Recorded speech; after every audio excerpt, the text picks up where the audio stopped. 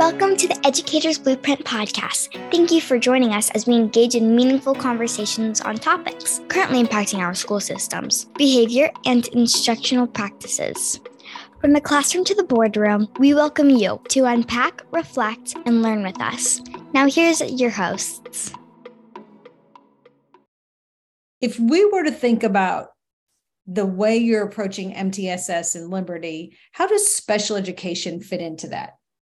Yeah, that's a great question. And it's been central to our development from day one. So nothing I have done with MTSS has been on my own. It has always been in collaboration with our special education department. And that is in part because one of the goals that we have, besides in and of itself, if you're doing any kind of MTSS framework, it's just to provide interventions to kids as soon as they show us they need it. Obviously, that's one goal.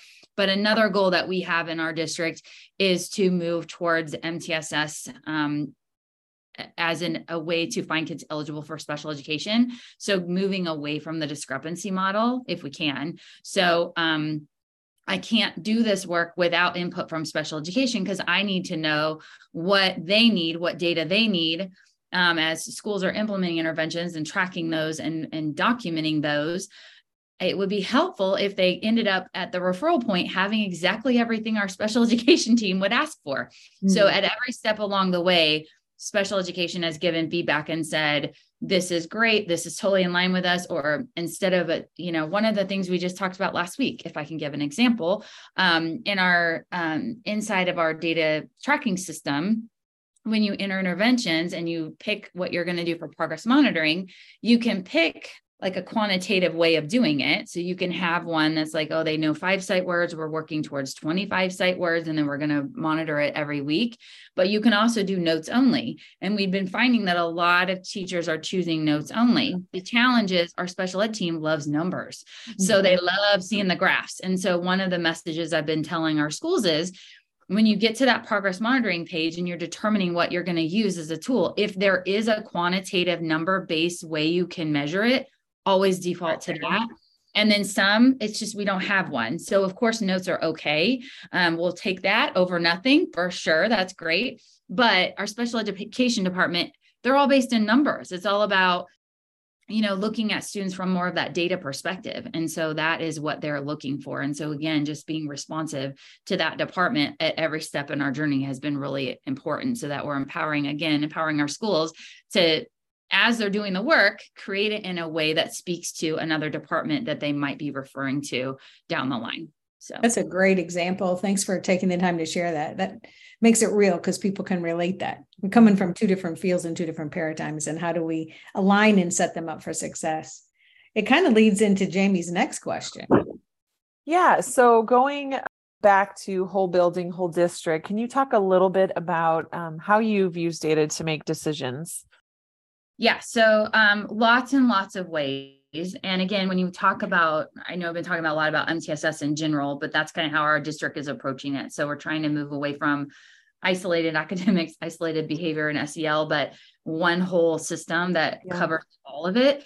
So when we talk about data, that's expansive. It's so much, which is partly why we needed to have a data information system that was user friendly. So again, one of the things I'll just point out again that we did, if you listeners out there, if you don't have an effective, efficient data management system, that's a great place to start.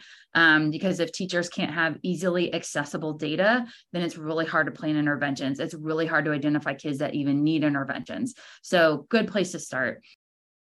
So I'll give another example. So I've given some academic and behavior ones. Our district right now has a really strong focus on sense of belonging. And the reason why is because we looked at through Panorama, we also are able to do surveys with our students, social emotional learning surveys with our students and teachers 3 times a year. And when we have looked at some of that data longitudinally, we noticed that our elementary students have a pretty high sense of belonging, especially when you compare to other districts nationwide. They stay relatively high.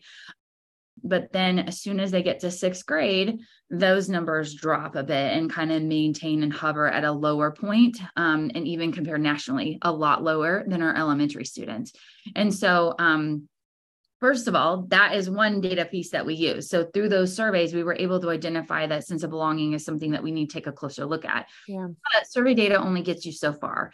So we then, because our secondary students are the ones that are kind of telling us they're having a harder time with that, we created a group of us, went out to all of our secondary schools, so all of our middles and all of our high schools, and did focus groups with students. And we essentially asked them, what could we do better to enhance your sense of belonging? What are the things that make you have a strong sense of belonging? Do you have some teachers that do it better? What are they doing? Just asking those questions just directly from our students. So survey data was one piece, and then we followed it up with that qualitative piece of hearing directly from our students of what is it that we could do to get better at that.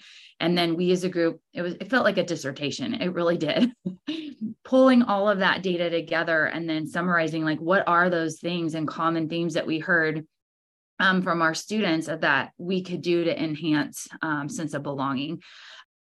So anyway, it's been quite a journey. We're still on it. It's definitely a work in progress, but I think when we talk about data, it's hard to even talk about because there's so many different buckets. I mean, even within our data information system, we have attendance, we have all of their demographic data, we have all of their academic data. So their screening data for reading and math. We have, if they have supplemental screeners that we've done because they're at risk, we have that information. We have all of their grades.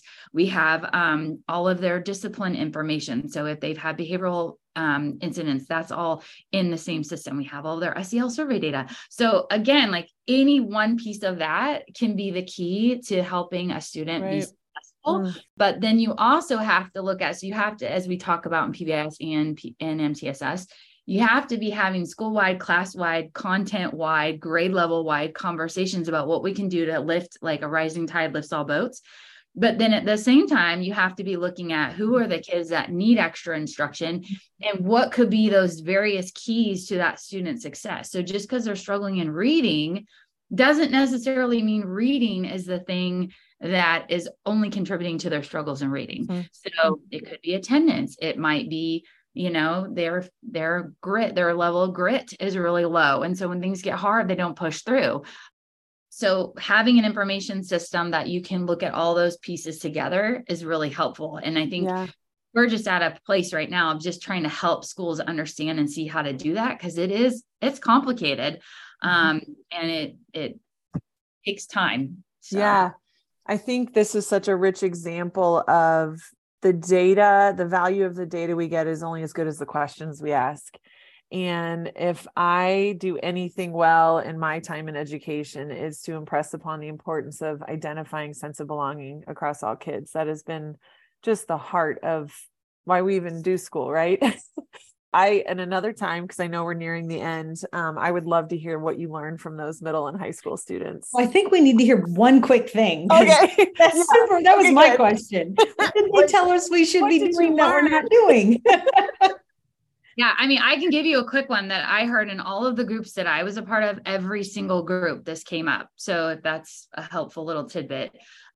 Students said that teachers that took the time to get to know them on a personal level and showed themselves at a personal level. So a teacher that talks about their dog. And I mean, again, I'm not digging into super personal stuff here, but just stuff like, oh, my son, you're not going to believe what he did today. Or, oh my gosh, the dog, like the rain yesterday, it was awful. I mean, just things like that, like taking time out of class to learn about them and to be vulnerable about themselves. The kids said they learned more content wise in those classes when the teachers got to know them and they got to know the teacher. And so, I mean, one student even gave this example of my teacher in math. I mean, it was a math class of all things.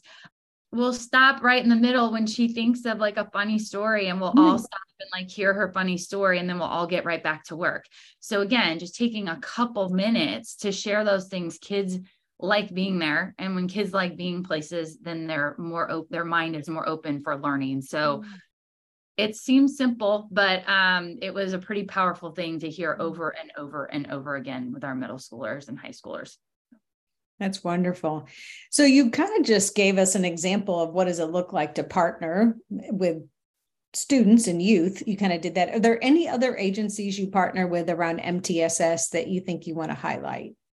Yeah. So I think, well, there's lots of agencies, but one good example I think that I can talk about is our county. So in Missouri, each county has the option to put up for a vote with their citizens a children's services fund. Mm-hmm. So our county has one. We're super, super grateful for it. And what that does is it provides mental health, social emotional learning support for the youth in our county from 0 to 18. I think it's 18. It might be 19. Anyway, for the youth, basically all of the youth in our county. Each county gets to set up their fund differently. And our county does half agency-based grants and half school-based grants. So we have a fairly large, and we have since my first year here, so back in 2018, grant to specifically work on mental health and social emotional learning in our district. So in order to do that, we are partnered with a lot of community agencies. So Tri-County Mental Health, Synergy Services, a lot of, they provide, we have therapists, and extra therapists who all they do is provide actual therapy in our schools. Every one of our schools has one for at least 1 day a week, if not up to 3 days a week. Our elementary schools have resiliency specialists that are provided. We do in-home services. So we have in-home case management, in-home therapy. We also offer in-home wellness services, which is actually with an occupational therapist. And she goes in and helps with routine, which was super important during the pandemic when kids were learning at home. And just a whole wide variety of other things. We have behavioral support. So we do an intense intervention, a tier 3 intervention with kids in our elementary grades. It's a 6 to 10 week intervention that can lead to a special ed referral if the student is not making progress.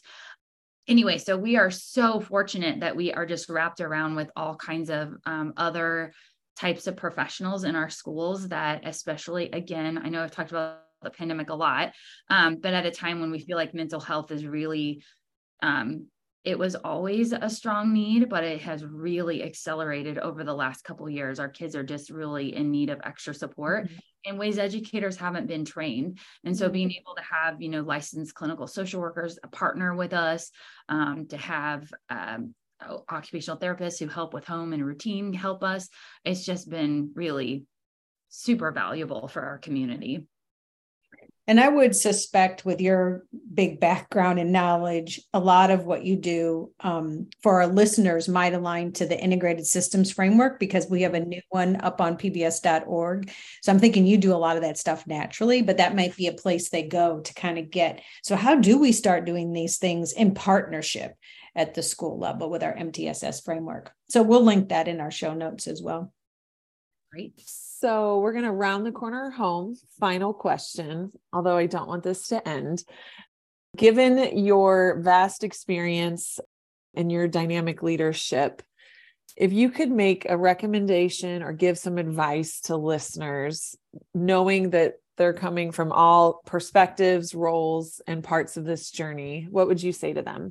There's lots of things. And I think I probably said this already, but I think it bears repeating, that just meet people where they are. Small steps are best. We don't have to mandate and drive things down people's throats in order to make progress. We can meet people right where they are, support them. I was just at a school yesterday. I was there all day. It was an elementary school, and I was just showing them about our framework and then teaching them about Panorama. It was on part of my road show. So I did all of their team meetings, and I felt like every team walked away. There was nothing that was mandated. And every team walked away with something different that I felt like they got excited about. So one team has been working on social emotional learning, and they've been doing lessons with that. And I taught them about a little check-ins tool. It's like a progress monitor for social emotional learning that they can do every week. It's really easy. It's already baked into the platform that we already have. They got super excited about that to tie it into the work they're already doing. So again, that's how the work starts to spread, is that people naturally get excited about what's happening, and then they spread it. So they are motivated to do it. They go back to their classroom, and the classroom next door goes, what's that cool thing your kids are working on? Or what is that neat thing that you're doing with your students? I think, and I've said this again a lot, but COVID has made it even more clear that trying to push people into doing things is not going to work. You have to take things at a pace that your people are comfortable with.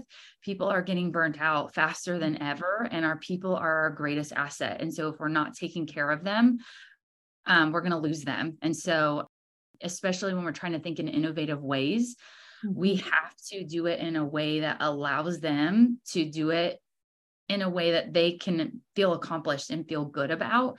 And that's how we're going to make the progress over time. Meet people where they are, small steps, and just trust that.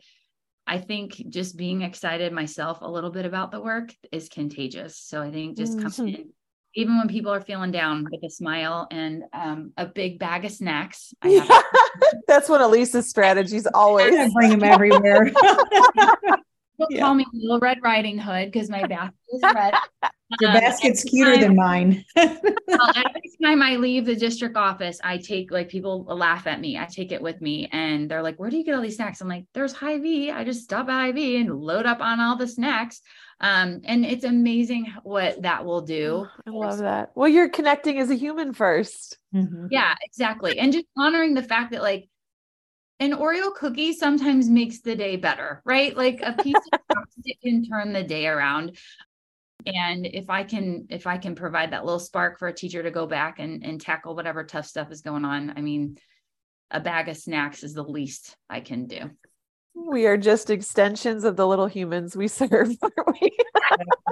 Exactly. And that's the thing, is I do have to, like, the kids have started to see the snack too, the snack basket. And they're like, yes. got in there. I'm like, this is for teachers.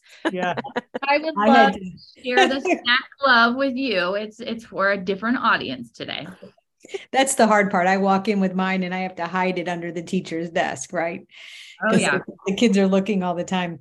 I do think the other thing I heard in your example is that you are listening and meeting their needs.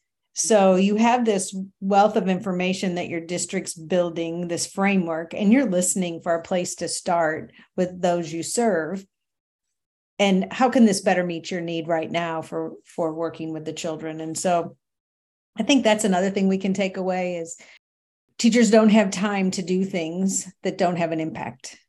Absolutely. And so if you can filter through that, and a snack gets us all to the table. Absolutely. Yeah. Oh, I'm here for the snacks. Always here for the snacks. Well, wish we were closer. We would be digging in the basket right now. Absolutely. Thank you for your time. And there's gluten-free ones in there too. You best believe. You best believe. I serve everybody. So thanks so much for taking the time to talk with us. I think this is so exciting. It might even turn into a two-parter. So we appreciate you. All right. Well, thank you. So good to see you both. Well, that was fun. So fun. Yes. What's your big call to actions or takeaways from listening to Jess? Oh my gosh. First of all, I am so proud of her. I'm so proud to call her a cousin and a colleague in the field. And she's just stepping into her gifts and doing what she was called to do. I sent her Education runs deep in your family. I didn't mean to cut you off, but it sure does. A lot of your relatives in the field. Your mom, everybody. Yeah. It's definitely in the blood. So I first want to say, enjoyed listening to her as a leader in the work. She provided, in my opinion, very clear, accessible steps in a way that is partnering and systematic with all levels of implementation. So classroom all the way to the boardroom, I can see her engaged in truly partnering conversations. Two of the things that spoke to my heart were that theme of meeting people where they are. So she talked about there's no mandates. I'm going to bring the evidence of best practices. I'm going to offer, and then you decide, the context, the how and the when. So meeting them where they are, and just that idea of their big why is creating that sense of belonging. So everything they do aligns back to, are we creating and cultivating a space where everyone, staff, students, families have a sense of belonging in our schools and our district. So those were two things that just warmed my heart to hear. How about you? Well, I agree. I think it was she offered us practical doable next steps. And I think we often, Jamie, you and I, when we're in the field and working with districts, often get the question, well, how do I get started? What does that even look like? And I think she gave a perfect example of how they approached it. And her approach was strategic in that she started off with just an audit of what's really happening, what's happening where and in what schools. So she sat, listened, and learned. I think that's a great way to start. Secondly, is she organized the data and develop a data management system in a way in which she could start to make sense of what's happening, and that we could all begin to look at our work together as one sort of unit of analysis. So that was the second thing she did. And then she looked at the district strategic plan, and MTSS was part of it. So that linked to, well, this is going to be here for a while, so let's build a clear path and take our time to do it well. And I thought it was super interesting how they started with the middle and high schools. She didn't start easy. She started where maybe the need was. I don't know. We didn't get to ask her that question, but I think that's a powerful approach she used to get MTSS as a system across their district to build that sense of belonging that you talked about. Yeah. They just keep working the plan they put in front of them. I think she's a great example. If anybody had a chance to listen to Dr. Sagai last week, I think she's a great example of her looking for evidence and owning her work. I also love that she has a snack bag she takes with her everywhere she goes. Yes. She knows what we need in the education, right? A little bit of tender and loving care.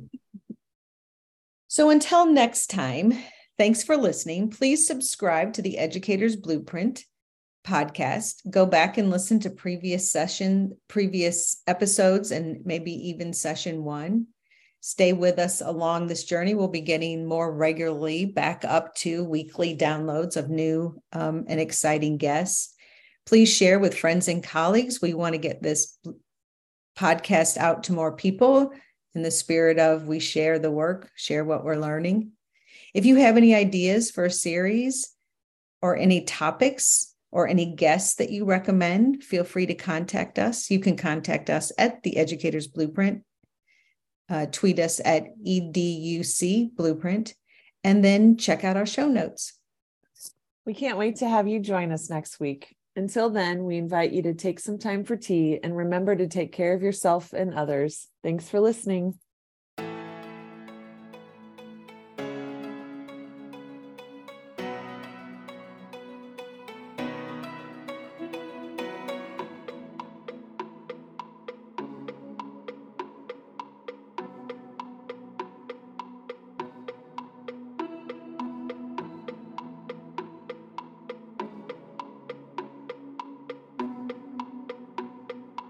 The Educator's Blueprint podcast team would like to say thanks to our guest today, in addition to our music composer, Austin Gross, our graphic designer, Evan Courtney from Creative Courtney, the MU Center team for School-Wide Positive Behavior Supports, and me, Grace Linguffey, your MC.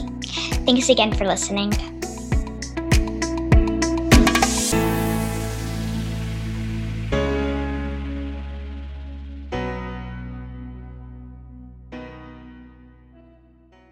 I said blueprint. Blueprint. Blueprint. Okay, try it again. Take 3. It's actually take 4, Mom. Okay, go. Okay. I love you. Mwah.